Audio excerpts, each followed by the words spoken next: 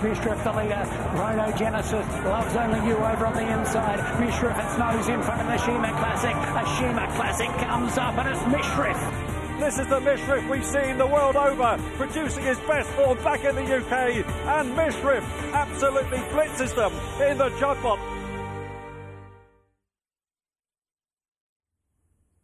A Saudi Cup, Shima Classic, and a first domestic Group 1 in the Judmont International. David, I'm surprised that there's not a huge grin across your face for the money, if not nothing else. No, just it's nice to watch them replays back, all three of them big wins, all in a row. Hopefully there'll be more memories to come in the near future. I mean, I introduced you by saying 22 years of age, because I almost find it hard, because it feels like you've been around for longer. I remember when you turned professional, back with the whole Pilaster, Roger Varian, Goodwood time. Sure. How much do you think things have progressed, and the speed of progression? Has it been expected? Has it been quicker than you thought? Yeah, obviously I won Champion Apprentice in my second season riding, which that was all seemed a bit of a rush, and didn't go out that season expecting to be Champion Apprentice. Since I won that, since I obviously turned professional fairly early in my career, it's a big step. It's okay riding lots of winners in an apprentice. Everyone wants to use you for your 7.5 and 3 pound claim, but once you get thrown into the deep end at 18, as I was, it takes a while to adjust and to be confident in your own ability to get the job done. And thankfully, I've been given many opportunities since I have turned professional. As you said, Pilaster was my first ride as a fully fledged jockey in a Group 2 to win the Lily Langtry for my boss, Mr. Varian, and for Cheveley Park. That was a fantastic day, and that gave me the confidence at the right time that I probably needed as a young rider. And nothing more of a success story and a dream horse, I can imagine, for you than Mishriff. And we'll come to Mishriff a little bit later on, but I'd love to go back to the start, because reading up about you and knowing a bit about your background, and you are, on both sides of the pedigree, bred for the job.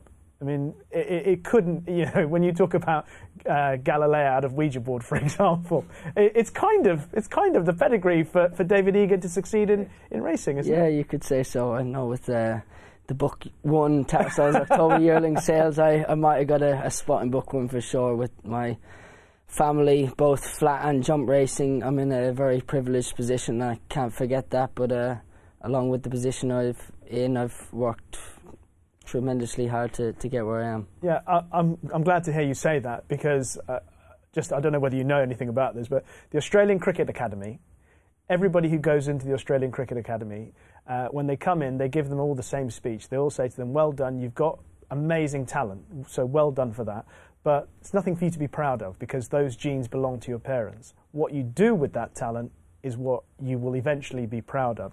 So at what point did you realise that it's going to be hard work, and I'm going to have to do what I have, everything in my power to make a success of the genes and of the opportunities? Yeah, I think from a young age, seeing my mother take up training ranks and my father being a jockey all his life, seeing him work hard day in, day out, it's grown up inside a race, and I understand the game from a very young age, from maybe other people looking to come into racing at 15, 16, 17, I kind of got that insight into what it takes to really, really make it, and I think I've used that to my advantage for sure. What was the first experience that you think maybe set you on the path? Obviously, we know your dad, John, your mum, the Hughes side of the family, etc. But your own personal experience of when you felt, this is really made me realise what I'm going to do. Was it when you went to Willie McCreary's, perhaps, or something like that? Absolutely. So growing up in Ireland, I used to ride out for my grandfather, Desi Hughes.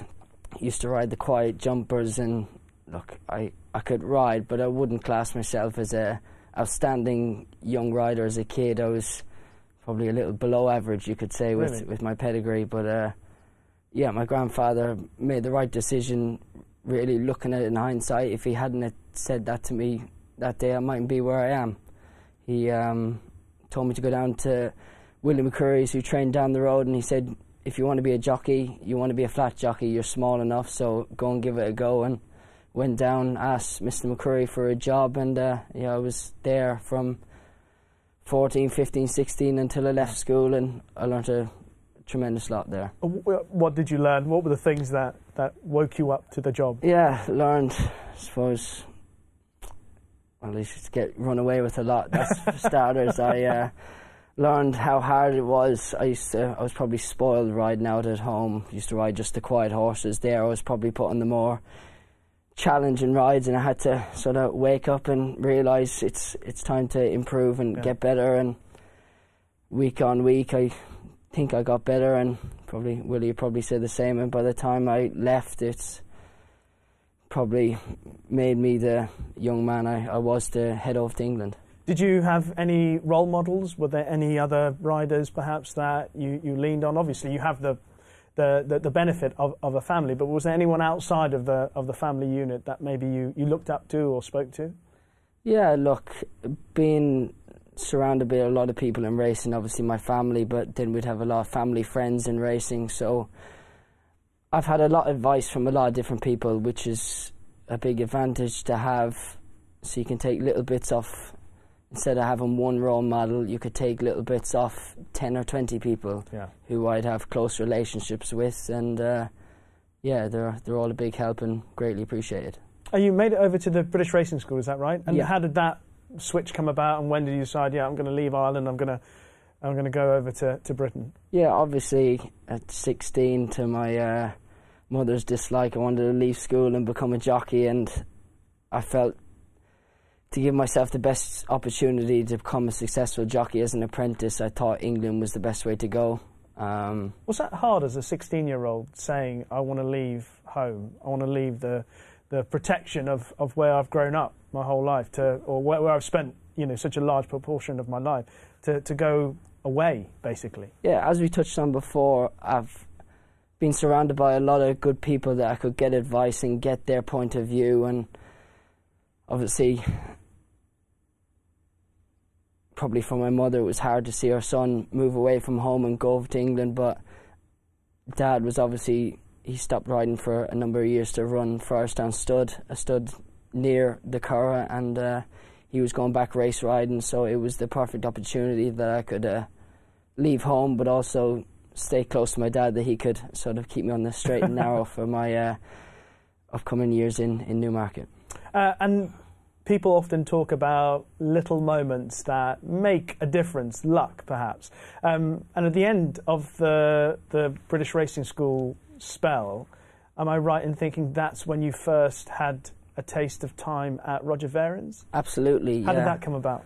So at the end of my, I went on a 4-week course in the British Racing School, which sort of anyone going into racing, no matter what level of riding ability, they have to do some sort of foundation course there, which is fantastic facility there at the British Racing School. So at the end of my 3 weeks, on the last week, we were given the opportunity to go out and ride out at the stable, and my instructor, Aideen Marshall, his partner, Mike Marshall, was assistant trainer to Roger Varian at the time. Right. Just so happened, with Henry Cecil. Exactly, yeah. He was... that was the deciding factor, whether it was preempted or I was just one of the 2 young apprentices or upcoming apprentices at the time that were sent off to Roger Varian's. And at the end of my week, we had a chat, and he offered me a job as sort of there and ride out, not so much as I never expected to be in the position I am couple of years later, but it just all built up, and tremendously appreciated to everyone at the British Racing School to give me that opportunity. And what was it like, having obviously had the experience that you did in Ireland at Willie McCreary's, etc., then gone to the racing school and then gone into that bigger yard at Newmarket? At Roger Varian's is as big as there is at Racing's HQ. What was that change of scenery like for you? Yeah, massive. Look, I'd understood big training establishments growing up, but to actually go in and be one of the people, part of the cog in the wheel, you could say, even though I was just going in there riding out a couple of lots in the morning, every little helps. And I think just to realise the mass amount of people, like Roger, he could have 50 or 100 people working for him, and to see that many people working for one organisation, it was unbelievable. And to see all the good horses.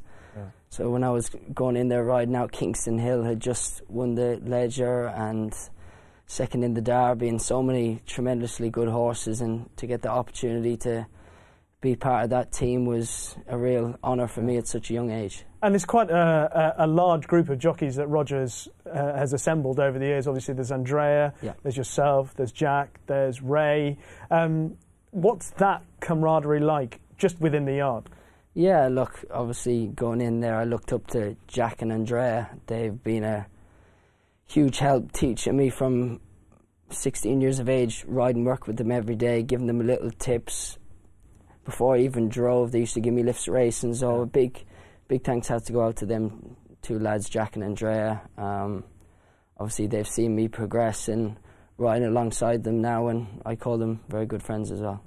To win the apprentice title as quickly as you did, do you now, or have you reflected on the time and said, you know, that was some achievement? Yeah, it all happened in a bit of a flash, really. Obviously I rode, I think, 6 winners my first season, and then I went off to America and sort of learned time and things like that, like a lot of apprentices do nowadays, and came back, and I think I had a winner for Mr. Ellsworth, a filly called Tis But a Dream at Ascot in sort of May or June time. It wasn't the Royal Meeting, it was before that. Yeah.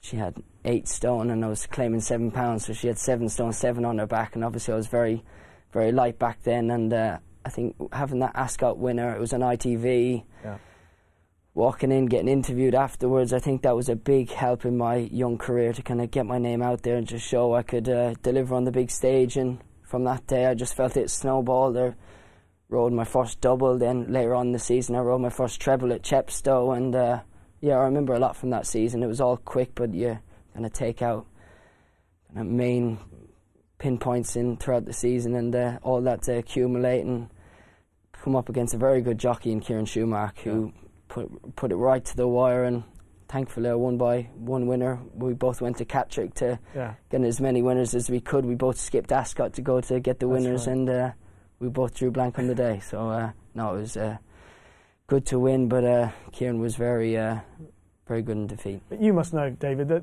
very often through the history of horse racing we speak about apprentices that do well and then fall away. We never hear of them again, or they drop down the ladder, so much so that you wonder what's happened to all their potential. And you must have been aware of that, yet you turned pro, obviously, pretty quickly, even though you were still in contention for another apprentice title the following year. Were you ever conscious of the decision being, or was there ever any uncertainty about that decision? Yeah, absolutely. Obviously, as I said before, it's a big step to jump from an apprentice, even though you've lost your claim, to go out and be a fully fledged jockey. You're riding off level weights with the best in the world: Frankie Dettori, Ryan Moore, William Buick, James Doyle. That's just to name a few of the quality of riders we have here in the UK. Is phenomenal. And it was obviously a big step, but I had a lot of good people around me and a lot of good support, which every young jockey needs, and I was given opportunities at a young age, and Pilaster was just one example of that. Yeah. You also mentioned about going abroad, and if I remember correctly, you've done a lot of travelling: America, India, Australia. I think you were in India just before COVID hit, and you managed to get out. I mean, absolutely. Is that something that your dad has instilled in getting experience around the world to make yourself a better rider? Yeah, obviously he's gone through it firsthand, so he knows exactly what you need to get to go and make it. And from a young age, even before I'd even got my license, he always instilled in me how important it was to travel the world and see the different styles of riding. I know when I was working for Mr. Varian, I went off to Australia before I even had my license. I was still 16. Right. He sent me off to a friend of his, Gavin Slater, in Perth. So I did a couple of weeks there, track work. Obviously, a family friend to Dad, Gavin was, and although he could keep an eye on me, it was a big sort of jump. Never been away on my own before, and it's all sort of a feather in my cap. The following year I went to America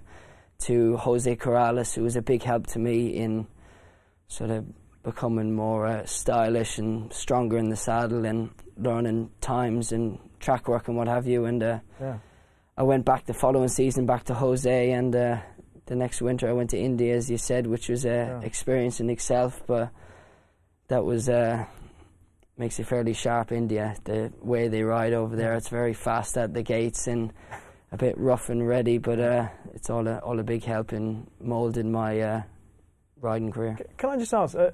Obviously, you seem pretty mature already for a 22. You've seen mature for a while, but were you homesick? Did you get sad in those moments when you go away to Australia? You know, just because you're still a kid, going away and being away from home. I mean, is that tough? Yeah, I don't think I've ever felt homesick, because when you're going, it's all. I think when I'm riding horses, it's all business. That's what I'm comfortable and happy with. Whether if I was travelling abroad to the other side of the world, maybe going to college or university, something I mightn't be as comfortable with, and around people I enjoy. I might find it a bit harder, but because once I'm around horses, I'm at ease, and I think that's a big help in stopping me from being homesick. But of course, maybe 30, 40 years ago, people travelling away to America and Australia might have been a lot difficult. A postcard or a phone call once a fortnight might have been all they had, but with WhatsApp, Skype, all these things, you're a lot closer to home, and the world's a lot smaller place. Yeah, that's the benefit of being part of this world now, unlike us when we have to put 10p in the meter and collect call actually. You probably don't even know what a collect call is, do you? Absolutely no. Something to do with a telephone box, is it? Whatever we talk about, David, a jockey cannot do it and cannot rise to the top unless you get on the right horse. You mentioned Pilastre, and horses have got you into the position. We ended up with a contract riding for Prince Faisal. And that's brought you to Mishrif. So let's talk about this horse, because I imagine that, I mean, the smile on your face says it all. I mean, the first time you sat on Mishrif, what did you think of it?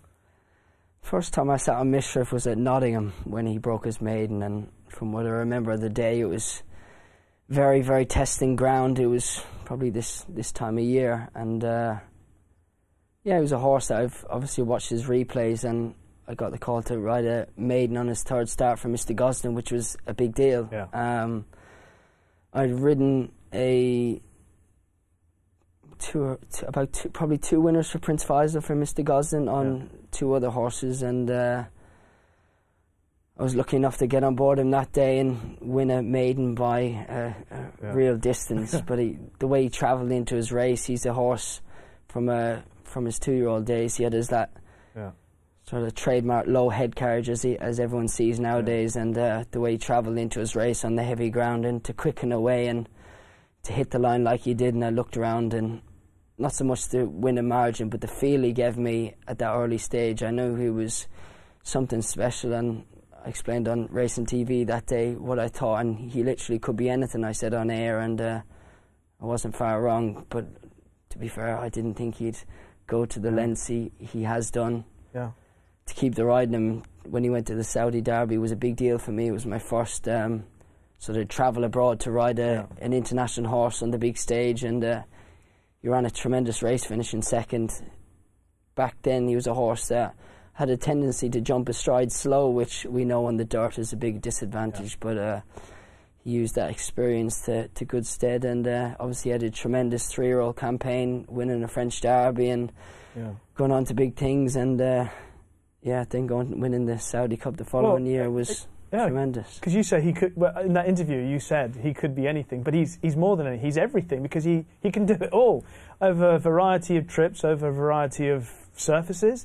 So take me to the Saudi Cup, and the confidence that you would have had going into that race, because clearly the Americans have the advantage on dirt. That's the way it's always been. How confident were you that you could lower their colours? For sure. I think that track experience he had the year before was a big advantage to him. Although the American horses were used to running on dirt, I think Mishrif could have been one of the only horses, international horses anywhere in the field, that had raced in Riyadh. Just watching him there, he was a long way back from the Japanese horse turning into the straight and off the bridle, a long way from home, but thankfully he was able to get himself into a lovely position in behind the leaders this day and to track the two American horses into the straight and to sort of be in a ding-dong battle with Charlatan and to pass him inside the last 100 yards was a feeling I don't think I'll ever get. Obviously I was very ecstatic crossing the line and a lot of emotions went through my head, but it was a tremendous night and I was just so happy for the horse because I knew what he could do and I knew he had a real chance. Maybe a lot of people disregarded him because they thought the American horses were so much more superior on dirt, but the way he was training that week, I rode him out every morning when he got to Riyadh and I knew what he could do and I was happy he went in and got it done. Well, he did get it done, 9 furlongs on dirt, but then go to the Dubai World Cup meeting, and some people thinking, well, he'll go for the Dubai World Cup, right? Because it's only a furlong more and it's also on the dirt. But no, he goes to 1.5 miles on the turf and a good field as well. Chronogenesis serves it up to you.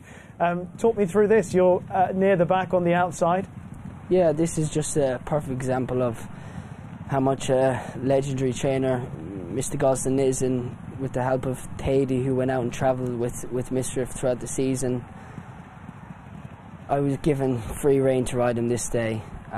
We had obviously stepping up 3 furlongs, which is a big change, and back on turf we're obviously going to have to ride him very differently. He's quite an exuberant horse in his races, and to switch him off at the back of the field, I was going down the back straight looking, I had sort of 10 lengths to make up, and on such a top class field it was going to be a big challenge, but I had the just full confidence in Mishriff and what he could accomplish, and the race worked out perfectly. He relaxed, he was in a good rhythm, and showed a good turn of foot up the straight, and what an accomplishment to win the richest race on dirt over 9 furlongs and to travel all the way back to England, turn around, come back to Meydan to train for the week and to win an international Group 1 over 1.5 miles on turf. It's a tremendous accomplishment from a horse, and I don't even remember a horse that's done such a thing in recent times anyway. Maybe you might be able to tell me of another horse, but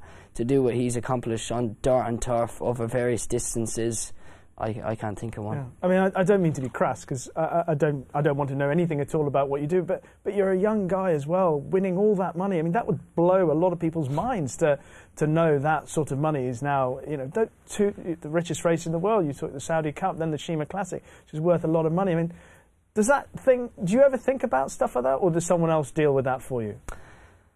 I think after we won the Shima Classic, my flight was at 2 o'clock in the morning that night. And your first class flight, obviously. Yeah, business. But we'll straight into hotel quarantine at the Holiday Inn, so that brought me back to earth. And I think although it was hard to go into quarantine, it was nice to just sort of regroup and relax and maybe realise what I've accomplished in such a short period of time, and got to grips on how good a horse Mishriff is and to how lucky I was to be in the position to ride him, and all thanks to Prince Faisal for having the faith in such a young person to ride one of the best horses in the world. He could have gone for any other rider in the world, so look, in that regard I'm very thankful to Prince Faisal, Ted Voughton, Mr. Gosden to have the faith in me to put me on a horse such as Mishriff.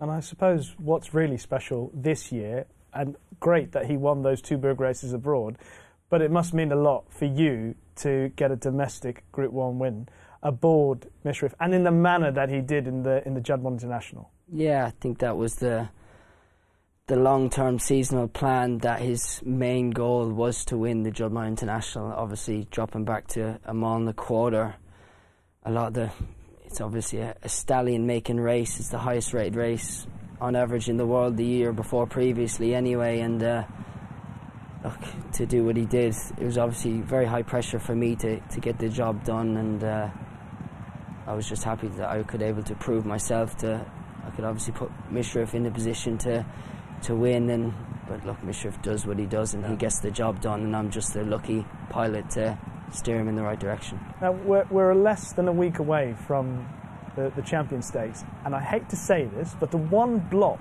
on his copybook is last year's Champion Stakes. But is that simply down to the ground? And with the likelihood of better ground this year, you're not worried at all? Yeah, obviously, Mr. Gosden explained last year, and he wasn't comfortable on the ground, and he showed himself. He didn't even finish in the first 4. You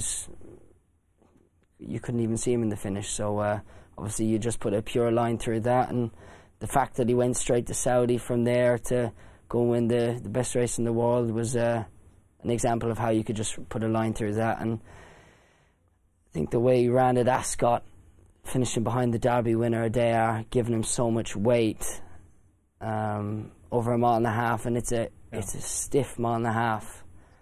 I think that just stretched him, and you could see Adair doing his best work in the final furlong, whereas Mishrif's run was probably just petered out the last 100 yards. So over a stiff mile and a quarter, I think on turf that's his optimum trip, and with the weather forecast looking good, it's looking hopeful for next Saturday. Win, lose or draw, just describe how much you love this horse. Oh, he's a horse that's going to hopefully make my career, and he's a horse, look, hopefully I've got a long, successful career riding many good horses, and I think Mishrif will always have a special place in my heart.